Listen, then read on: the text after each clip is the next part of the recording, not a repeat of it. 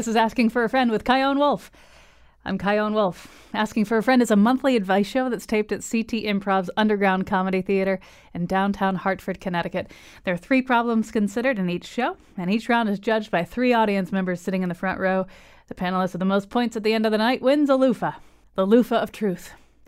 You're about to hear a problem from our April 2018 show, and our panelists were Olusanya Bay, CT Improv's Cassandra Khan, and Maral Farkashian. Now, this here is not professional advice. These panelists were chosen because they're smart and curious and excited about getting philosophical and deep.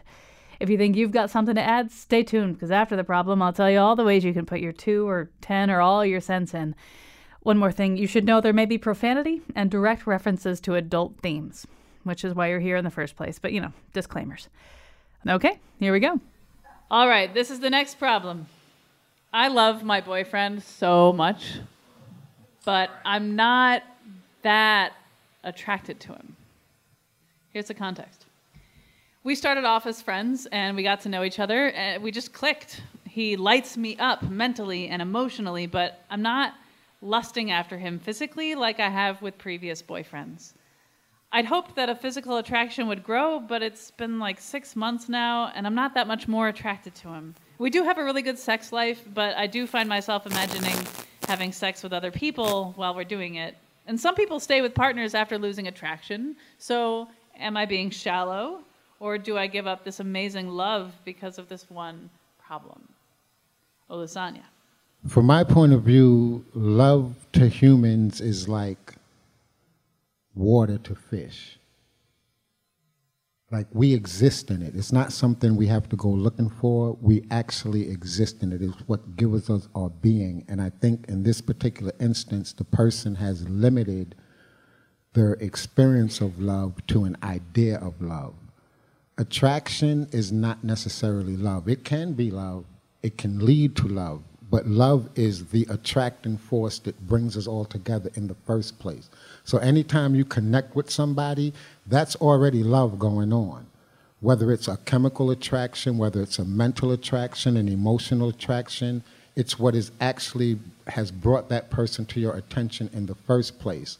And now you have the ability to experience it in all kinds of forms. In this particular instance, she sounds like she has already experienced love in many facets, but is kind of like not allowing herself to experience it because she's fixated on a particular expression of it. So I don't think that she's missing love. I think she's just not allowing herself to experience it because she's caught in one particular form and is not willing to necessarily allow herself to experience the form that it's actually in. So I would say she just, maybe this is not sexual love. Maybe this is what they call agape love, platonic love, however you want to define it. I kind of don't like to get all caught up in the descriptions, because again, you're taking ideas of something that is formless and you're trying to give it a form. And in the process of doing that, you might be preventing yourself from actually having the experience that is sitting there waiting for you. So I tend to approach love from a universal perspective and then bring it down to its different levels and allow myself to experience it along those levels, as opposed to having an idea. So we are fascinated with ideas. We attach ourselves to certain ideas, and then once we do that, it often gets in the way of us having the actual experience of what this is we formulated this idea about. So I think if she would just open herself up a little bit more, she'd allow herself to fully experience what is going on here, as opposed to what she would like to happen based on that idea. Cassandra. Wait a few years, there's going to be a robot. There's going to be a robot. It's going to look the way you want it, act the way you want it, do all the things you like in bed, and the things you haven't thought of yet in bed. It's going to be way past what you believe in. So just hold up on this. Well, maybe sit in the relationship for a little bit just to wait it out. And then when Robot 2.0 comes out, that's when you say, you have that discussion of, I really appreciate the time. Let's be friends while I do my robot friend. All right, Morel. I feel like if that robot existed and they did everything that you wanted, you'd get really bored with it really quickly, right? Impossible. No? Okay. Maybe it's just me. It's a really good robot. I think it's a really complicated question, and like Olu said, I think there are lots of different types of attraction. So you can be attracted to somebody on an emotional level, on an intellectual level, on a physical level. And if it's limited to physical attraction, yeah, I do think that's shallow, but I don't think that that's necessarily wrong. I think that there's a time in your life when you can have that kind of attraction and you don't necessarily look for anything else. But when you go on with your life and you're looking toward your future, you don't want to be with somebody that you're only physically attracted to and don't have any of those other factors coming into play. You need somebody who's going to intellectually stimulate you, who's going to make you question your own beliefs and think about things differently, rather than just having somebody who will like placate you. And I think that would become very boring. If all of those other things are working for them, then I think that physical attraction kind of falls into that. And if it doesn't exist for them now, I do believe that kind of grows out of those other connections that you have. I figured out something in my old age of being in my late 30s. Because I've been like 100% attracted to someone, like crazy attracted to somebody, but everything else wasn't there. And that the danger of the opposite problem of being hyper attracted to somebody and then maybe not seeing what the problems are, not seeing how you're not compatible, is a different problem altogether. So I like sort of flipping this problem in my head and seeing what the opposite would give me. But one thing I figured it out, I feel like there has to be some kind of attraction, some sort of something. Like, I don't think you can start from zero. I don't think so. At least I can't. But if there's something there, it can grow, just like any other feature, just like any other vibe within a relationship. And so part of me thinks, like, as long as there's something there, like, you can grow it, you can work with it, and the person becomes more and more attractive because your compatibility is high.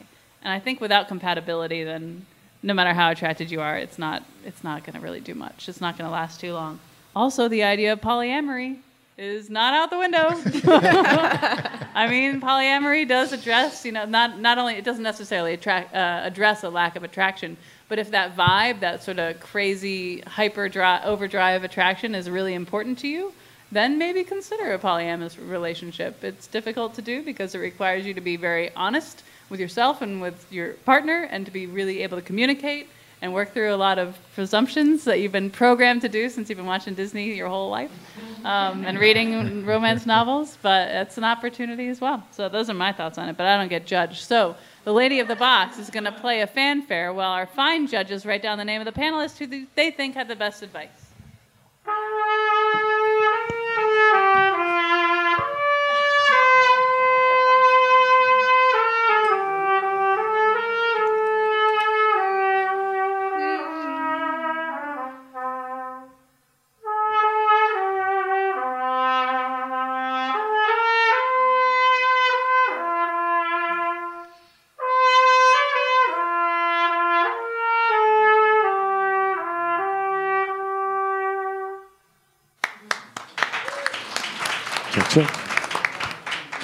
Nate, what do you think?